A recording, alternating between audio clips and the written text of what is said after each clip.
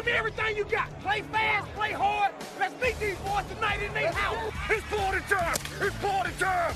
Here we go. Touchdown! You are listening to the Eagle Eye in the Sky podcast. Now here's your host, Fran Duffy. That's right. Another week, and the Eagles have fallen to 10-2 as the Eagle Eye in the Sky podcast continues. I'm Fran Duffy, and as always, I think we've got a great show for you here on episode number 122. At the top of this week's show, we've got Chalk Talk, where I chat with Greg Cosell from NFL Films to discuss our thoughts after a tough loss for the Eagles out in the Pacific Northwest against the Seahawks. There's a lot to unpack from that game, so Greg and I will hash it all out and talk about the test the Eagles face this week with the LA Rams. This week in Scouting Report, I want to look at a rookie who has been a really effective player for that LA team, especially in the role that he's been used in the most. We'll get to that later in the show, but before we get into all that, let's not waste any more time. Greg Cosell and I break down that loss in Seattle and preview the big matchup with LA. Let's get to that chat now in Chalk Talk. Let's get down to business. It's time for Chalk Talk. Joining me once again here for Chalk Talk on the Eagle Eye in the Sky podcast, NFL Film senior producer Greg Cosell. Greg, we are now just under 24 hours removed from the Eagles' tough loss out in Seattle, and it's almost, I've said it all day, an unfamiliar feeling for fans here in Philadelphia. It's been over 10 weeks, 2.5 months since the Eagles had last lost a game. After reviewing the tape on Monday morning, which you and I both did, initial takeaways coming out of the game, was there anything that was different based off what you saw when we watched the game live last night? You know, I was so anxious, and it's the first thing I did when I got in this morning at 5:45 after not a lot of sleep. Exactly. Was I wanted to look at their offense because obviously they only put up 10 points, and we saw the obvious things. You know, we saw Wentz miss some receivers. Those were the obvious things you could tell watching the game. But I was real curious if they were handled, one, physically, and tactically were there opportunities. And I actually came away, Fran, from watching their offensive tape feeling better than I did when I drove home last night because I thought there were a lot of missed opportunities. Carson Wentz did not have a good game. I thought he was tentative and uncertain just with his decision-making, and he obviously was not as accurate as he's been throughout the season. Even on some completions that he made were not great throws. So I actually came away feeling, and we were talking about it in my matchup room with my guys today because they all went through it as well because it was a very compelling game. Yeah. And the feeling was that if they were to play Seattle again, they'd feel very comfortable offensively about matching up to this defense because there were so many opportunities that were presented to them that they just didn't take advantage of, you know, for many reasons. Yeah, I mean, there were things that were dialed up by the coaches. That, yeah. You know, and again, we're talking because, look, every team in every game, you're going to have missed throws, you're going to have dropped passes, missed reads in the run game, missed blocks, blown coverages on defense, missed tackles. It's about limiting those mistakes. So right. Everybody's got them, but there were so many opportunities in this game, Greg. I mean, you have the overthrow to Nelson Aguilar on the second drive that everybody points to. Yeah, Carson missed them, and Doug Peterson talked about it again today. Yeah, he overthrew him. The ball sailed on him. But then you go and you look at the dropped screen pass by Jay Ajayi where it was nothing but Stefan Wisniewski and green grass out in front of him. You look at the throw to Zach Ertz down in the red zone, the long run by LeGarrette Blount that put them on the goal line that came back because of a holding penalty. You have to settle for 3. You know, just a lot of points where you look at it and you say, man, like if 2 of those 7 or 8 had gone the other way, we're probably having a different discussion today. Yeah, and again, that's always easy to say as far as who wins or loses. Yep. And so that's all speculative. But from a tactical standpoint, I thought, in particular in the second half, they had a pretty good feel for the Seahawks defense. And don't forget, that's a very good defense. You're playing in a tough building. I don't know how you felt going into the game. I thought it would be a really difficult game. I was not expecting the Eagles to put up anywhere near 30 in this game. If they were to win the game, I thought this would be a 23-17 kind of game. I didn't think they were putting up 35. That front 7 is still really, really good. And with Griffin back at corner, and he's an emerging young corner, as you and I both agree. Yep. So I didn't expect them to put up big numbers. But, you know, you mentioned some plays. There were others as well. There was that completion to Aguilar for 32 yards in the third quarter, which if that was a good throw by Wentz, and he gets credit for a 32-yard completion, Yep. But if that was a good throw, that's a touchdown. It's the play against Arizona. where yes, he's streaking out. Yes, he was wide open he on was this wide one. open He didn't have anybody on him on this one. And he pulled the string, so he underthrew it, and it was still caught for 32 yards, but that should have been a touchdown. It was not a good throw. Yeah, and there were also, he converted, I think, 3 or 4 of those third and forever plays. And in all of them, you saw them attacking Seattle's coverage, knowing what they were going to play and having an answer for it. I think back to that ridiculous throw he made, the 50-yarder with the defenders draped Well, that over was third and long, too. It was third and long. They're in Tampa 2. They run post wheel. Yeah. So the safety's gone because over they top were of not the post. anticipating Tampa 2. Right. Because you don't run post wheel against Tampa 2. But you still had the safety getting taken away by the post route. You had Nelson streaking down the right sideline. You go to the play just before he fumbled out of the end zone. That throw that he made to Alshon on the backside post was one of my favorites, probably my favorite throw of the day, because you saw the bounce in his step. It was that opening drive of the third quarter where he hadn't looked good in the entire first half, and I thought he really got into a rhythm in that drive. Well, and they start on the play side. It was a 3-by-1 set. He starts on Zach Ertz, then gets to the front side post on Nelson Aguilar, who ran a great route in the middle of the field to hold the safety, and then you see him get to the backside post, hit Alshon in stride for a big play. You're talking about the 23-yarder? Yeah. Oh, that was beautiful. Because he looked at the Ertz-McDougal matchup first because it was the 3-by-1, as you said, and they wanted Ertz. They always look for Ertz when it's 3-by-1 and he's one-on-one with a safety. But no, that was high-level quarterbacking. But just getting back to that long play, you don't never run a post wheel against cover 2, but it's usually not the route. I think they anticipated cover 3 there because it was a long yardage situation, and they anticipated cover 3. And post wheel is a very good route against cover 3. It's a 3-beater. Yeah, so it was interesting going back and watching. I do agree, and you go to the run game as well. I thought overall, run game looked pretty good. They just had to get away from it in that second half. Especially, you got to give the coaching staff credit. They stuck with it early in that game, especially with Wentz going through the issues that he had in that first half. Really tried to help him out. I think it was 17 runs to 15 passes in the first half. No, and I think if the score was different, they would have stayed with the run game. Yeah. And I was particularly pleased to see them run the wham play on the first series since I broke that down in the matchup show. Right. And then to have Collingsworth say he used to do that in New England with Gronkowski. So because that was the piece I did in the matchup show. So, But you just know tactically the kinds of runs that work against an upfield penetrating 4-3 front, which we could see this week against the LA Rams. But right. we'll get to that in a little bit. Overall, offensive line holding up against that defensive front. Certainly, they seem to have their issues with some twists and stunts up front in this game. But one thing I thought that was definitely interesting as well, we saw consistently throughout the course of the game, a lot of use of chips, where there was the tight end and the backs. Particularly on deeper drops. Yeah, deeper drops. They gave help to those tackles in this game. Yeah, and I thought Lane Johnson had a strong game. Yep. Vaitai, they clearly gave help to on the deeper drops. And Vaitai, you're going to have to expect that he will have some bad snaps against that caliber competition. Yep. That's just the way it is. Now, you hope those bad snaps don't lead to turnovers, interceptions, fumbles, whatever it may be, and they didn't. But you know going in, because you're not going to chip or double on every snap, and certainly you don't need to do that on 3-step drops or quick 5-step drops. But, Vaitai, he held up. That would be the best way to – he was not the reason they lost the game. So Nelson Aguilar goes for 141 yards. He gets the touchdown on that rub concept down in the red zone. That was a well-designed concept, really too, because you had Jeffrey on the outside lifting the corners because, again, that was basically a rub with a wheel. Yep, and then you also had the first game for Alshon Jeffrey since signing his extension. I guess overall thoughts on Jeffrey and his extension and just the fact that he'll be here with Carson Wentz the next few years. And then also Nelson, who just continues to impress after, especially in this game at that stadium where it was rock bottom for him against Seattle last year and all the bad plays he had in that game. Just seeing him come back and really kind of come full circle and have a huge game against that team. Yeah, and I think what was interesting to me was a lot of those plays, I think, when all said and done, were designed for him. Not the 51-yarder, obviously. Right, yep.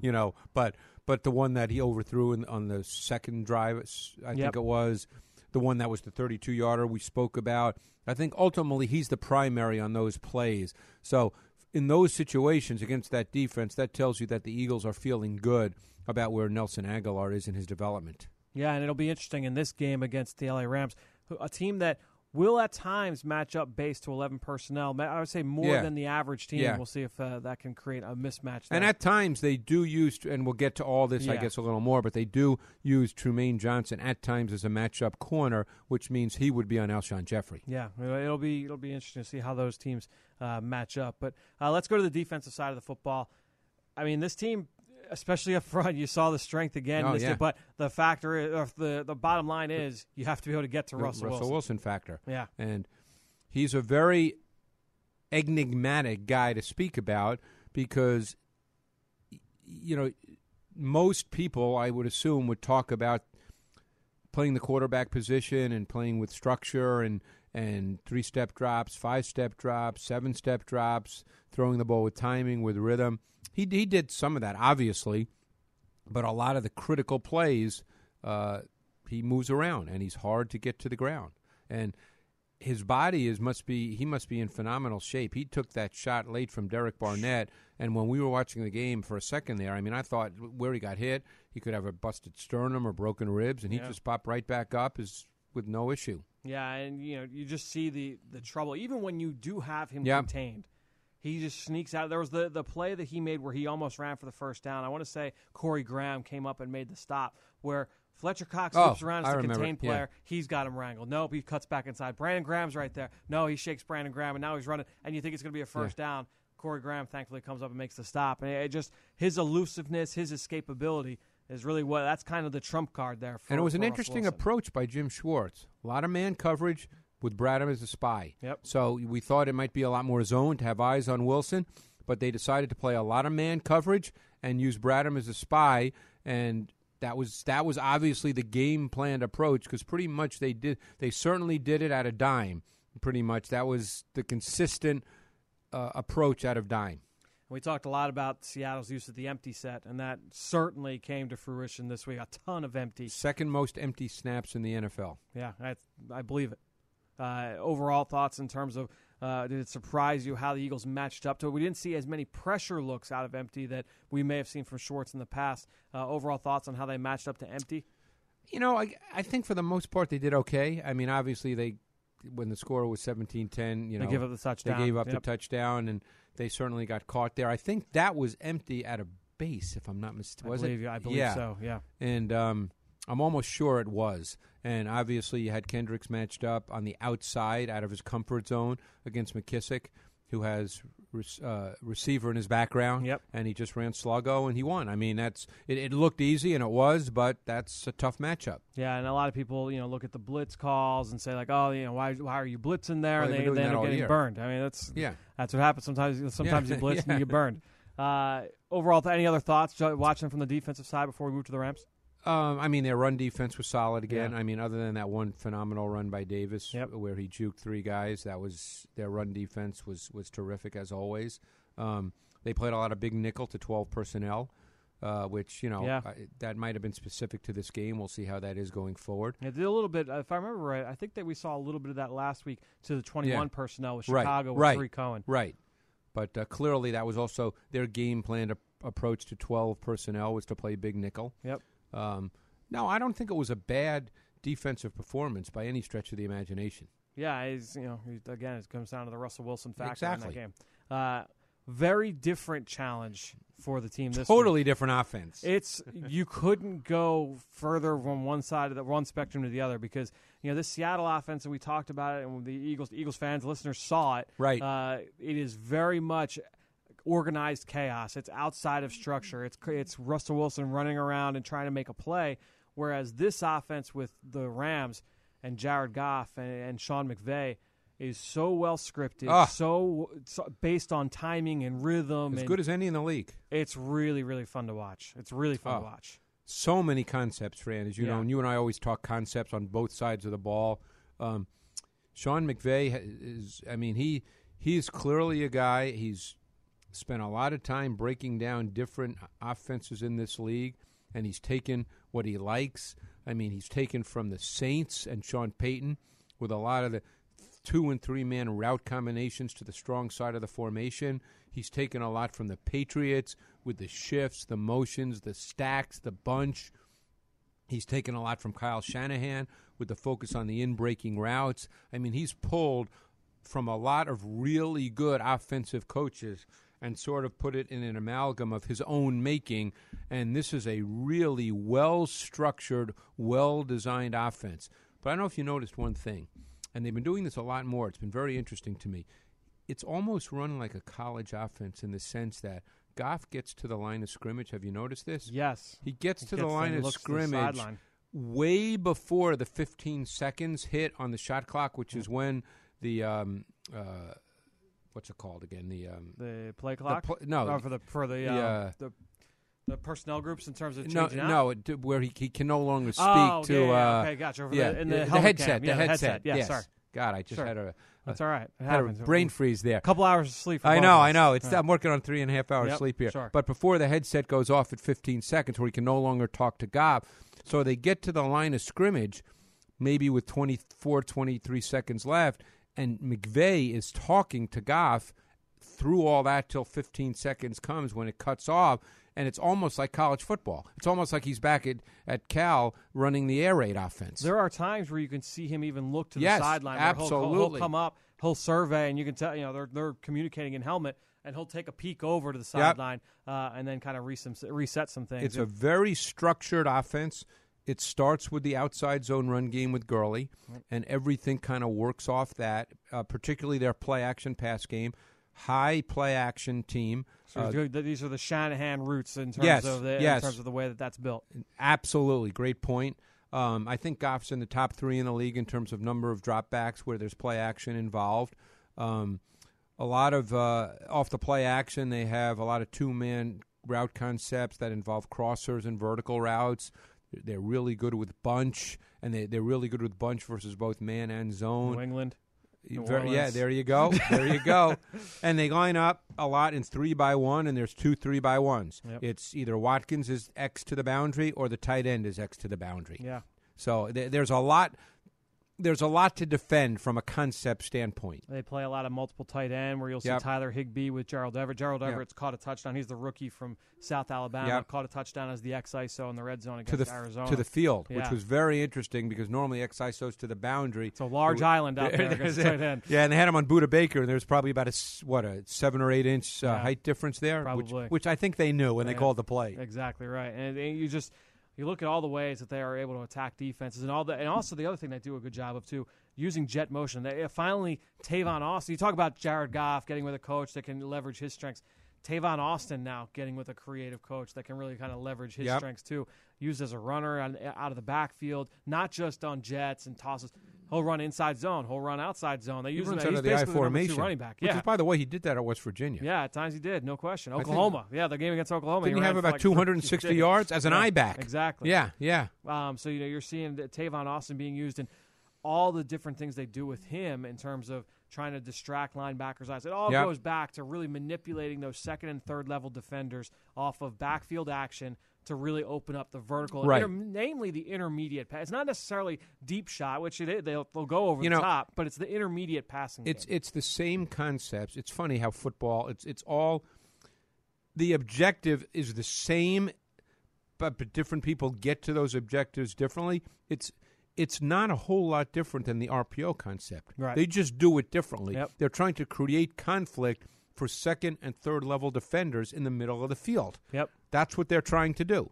Yeah, and when you look at just how the Eagles are going to try and defend this, it ultimately comes down to some of the same things you talk about when, and again, it's funny, talking about defending like the zone read and the read option element. Everybody's got to be disciplined. If you're Nigel Bradham and Michael Kendricks and you see outside zone run action, you've got to fill your gap in the run fit. So if you're a B gap player, if you're a C gap player, you got to fill your gap.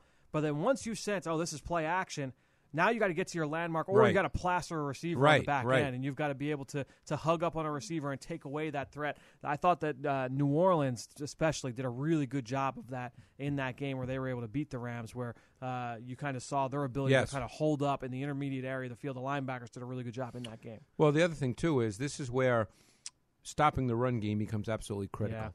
Because I'm not saying that Bradham and Kendricks aren't important in the run game, but you'd like to be in a situation where your front four can win at the point of attack and can control the line of scrimmage. How do you feel about that matchup, their O-line against our D-line? Well, I always like the Eagles' D-line, but this is not a bad O-line. Yep. I mean, this is a professional O-line. You have Andrew Whitworth, the new free agent signee at left tackle.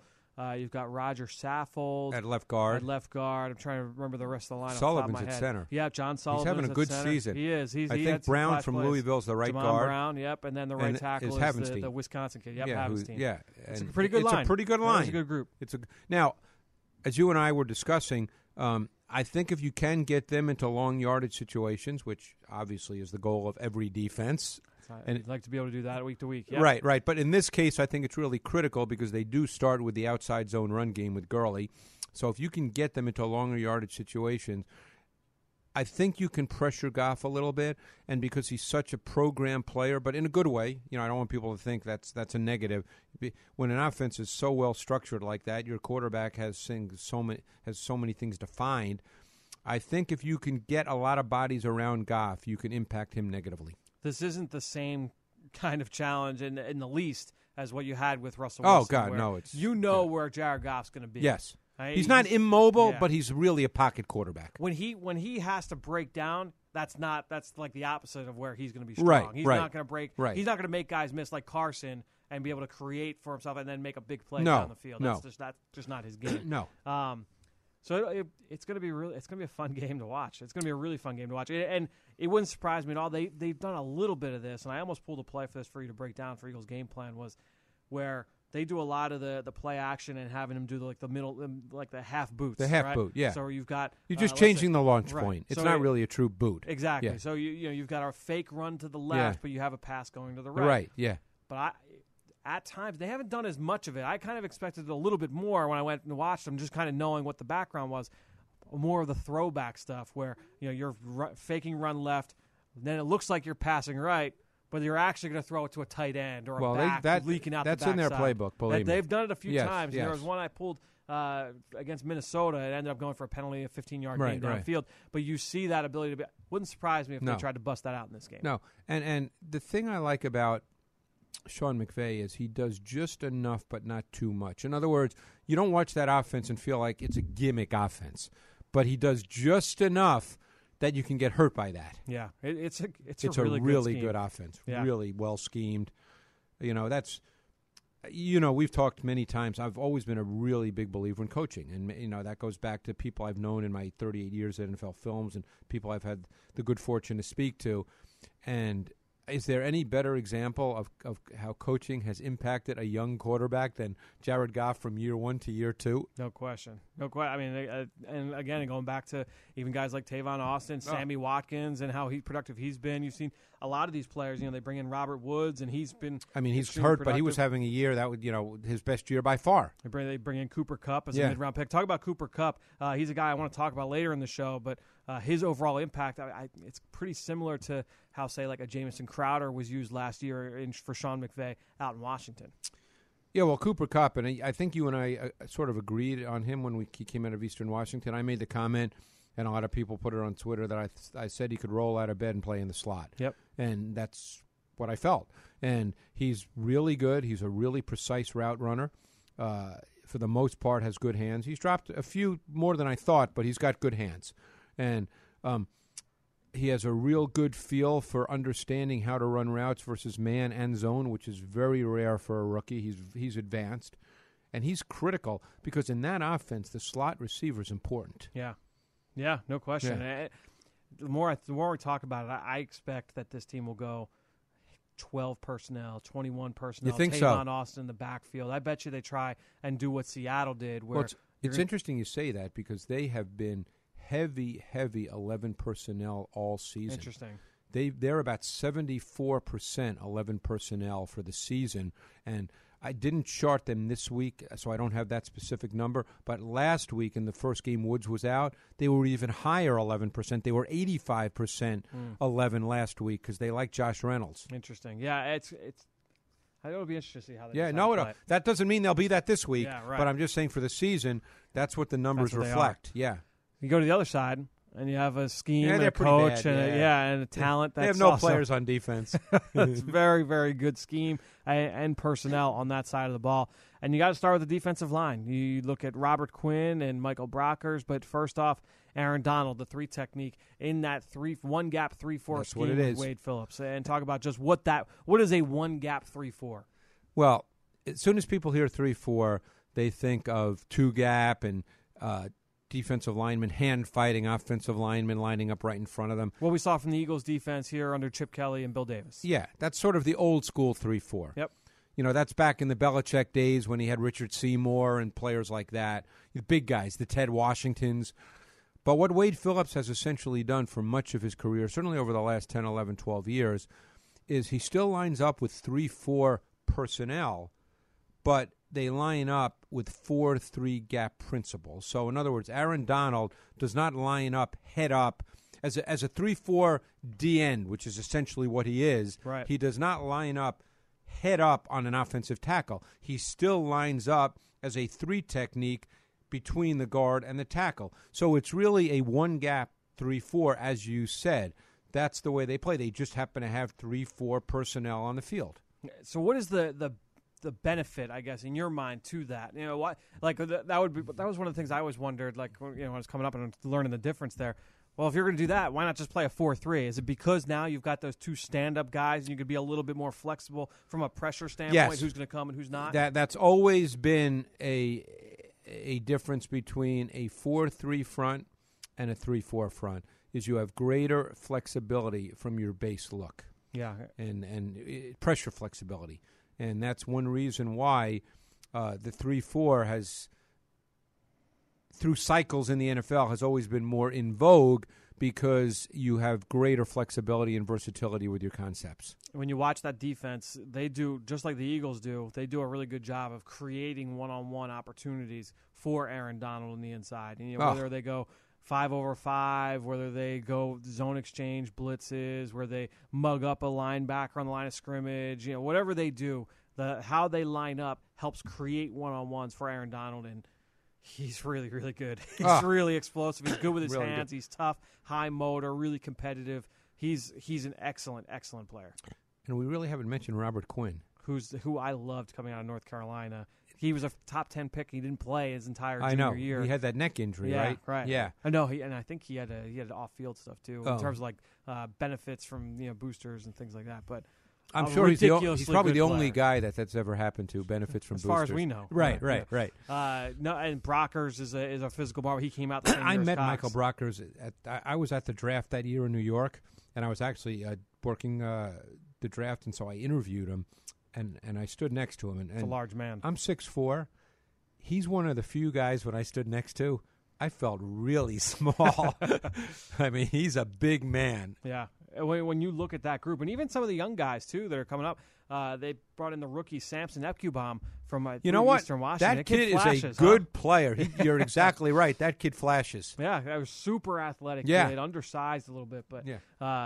coming from a small school, because he's had to play more with Barwin being out. And Barwin, he was out last week. Yeah, I don't know. don't think he's going to be playing. Okay. We'll see. Yeah. From what I read about the injury last week, it didn't seem like he'd be back. But Epkubaum is playing. And then he gets to the linebacker level, and you have a former top 10 safety in Mark Barron. Who's found a home. Yeah, and he's certainly has settled in there at linebacker. And Alec Ogletree is one of the most physically gifted linebackers in the NFL. Oh, he's 245 pounds, and he's athletic as any inside stack backer in the league.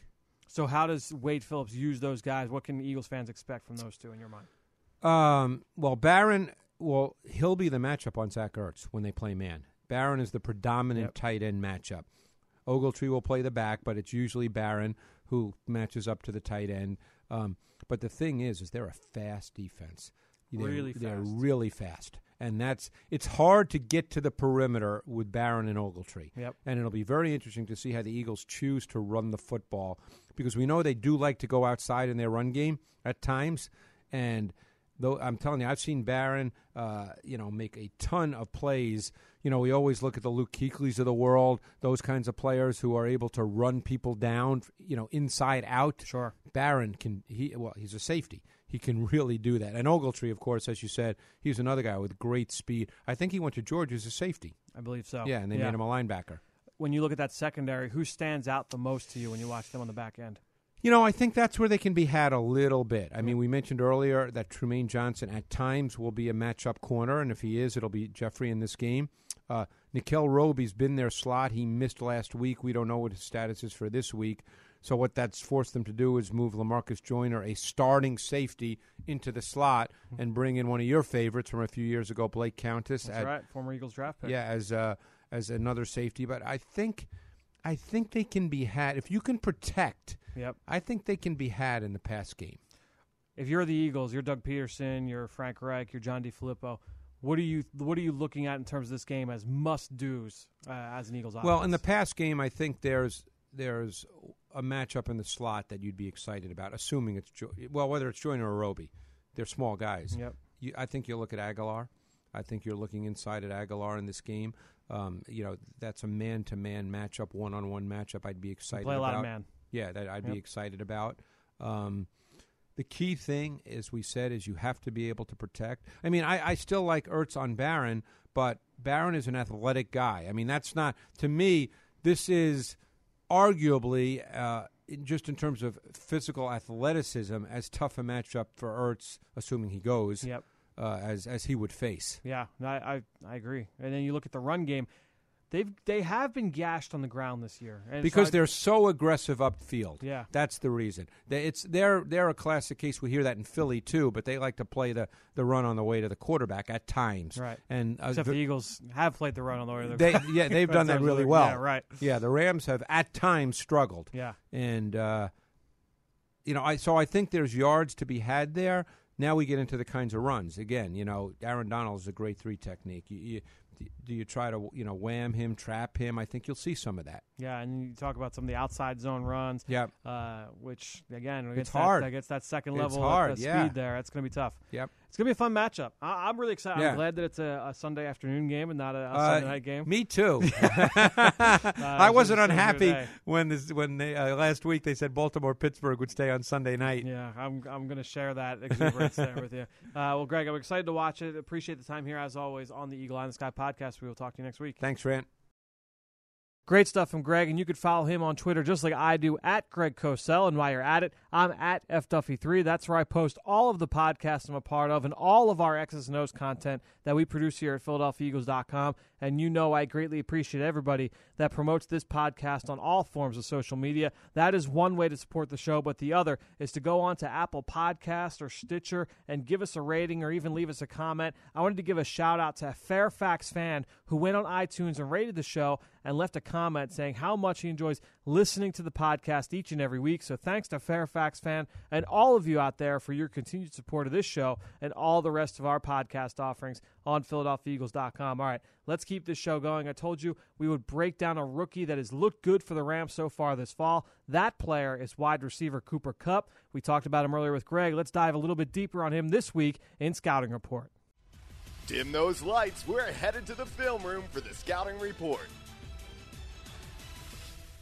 All right, so Cooper Kupp coming out of the draft this past spring, 6'1" and 5'8", 204 pounds, actually pretty good size for a wide receiver. Coming out of Eastern Washington, the FCS level, ridiculously productive. 428 catches in his career was the most that I saw for any receiver drafted in the last 5 seasons coming out of college at any level of competition. 4-time first-team all-conference player, 2-time first-team All-American at the FCS level. Saw him in person in Mobile at the Senior Bowl, and he won Practice Player of the Week down there for the wide receiver position. And you're talking about a guy who was a 4-year starter for Bo Baldwin out there in that shotgun spread offense, lined up mostly in the slot, but also at Z and at X on the outside. He also got some reps in the Wildcat as well. They just wanted to get the ball into his hands. Decent athlete overall that gets the most out of his foot speed, and he's more quick than he is explosive and fast. Really slippery player that can shake defenders in a phone booth and skate by. He's an above-average college route runner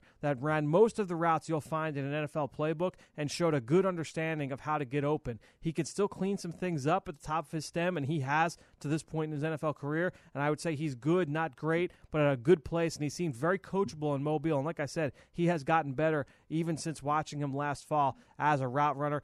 what really impressed me was he maximizes his catch radius. He's able to make highlight reel grabs away from his frame. Very good hands, very reliable receiver. Only had 2 uncontested drops all season last year as a really high-volume target in that offense. Overall, the kid rarely let the ball hit the ground. Really competitive. He will go up and battle in contested situations, and he's got the strength to fight through contact. He was used in the screen game just to get the ball in his hands, had a real knack for making plays in yards after catch situations, making defenders miss in space, and picking up extra yardage. Now, from a negative standpoint, I thought he showed some flashes with his hands at the line of scrimmage, but wanted to see him get a lot better against the line or against press coverage at the line of scrimmage. That was honestly my number one concern with him.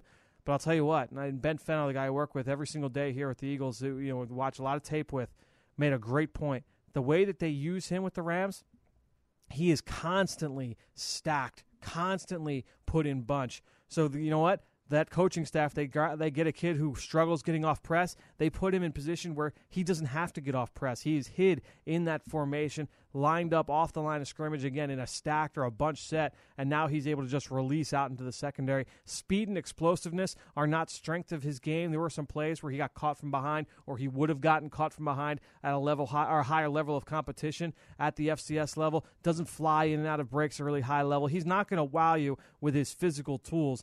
A lot of production did come in the screen game, and I wasn't crazy about him as a blocker. But overall, when you looked at Cooper Kupp, I saw an above-average route runner with decent athleticism, really good ball skills, really reliable hands.